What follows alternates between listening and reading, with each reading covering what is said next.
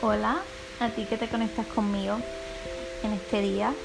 Primero que todo quiero que te agradezcas, te sientas orgulloso y orgullosa de estar aquí porque en medio de tanto caos eres una persona que está buscando maneras, lo está intentando, está buscando alternativas de seguir bien y si no, estar bien, de trabajar en su salud mental, emocional y psicológica. Así que apláudete porque eres fuerte, eres decidido, decidida y para mí es un honor que estés aquí.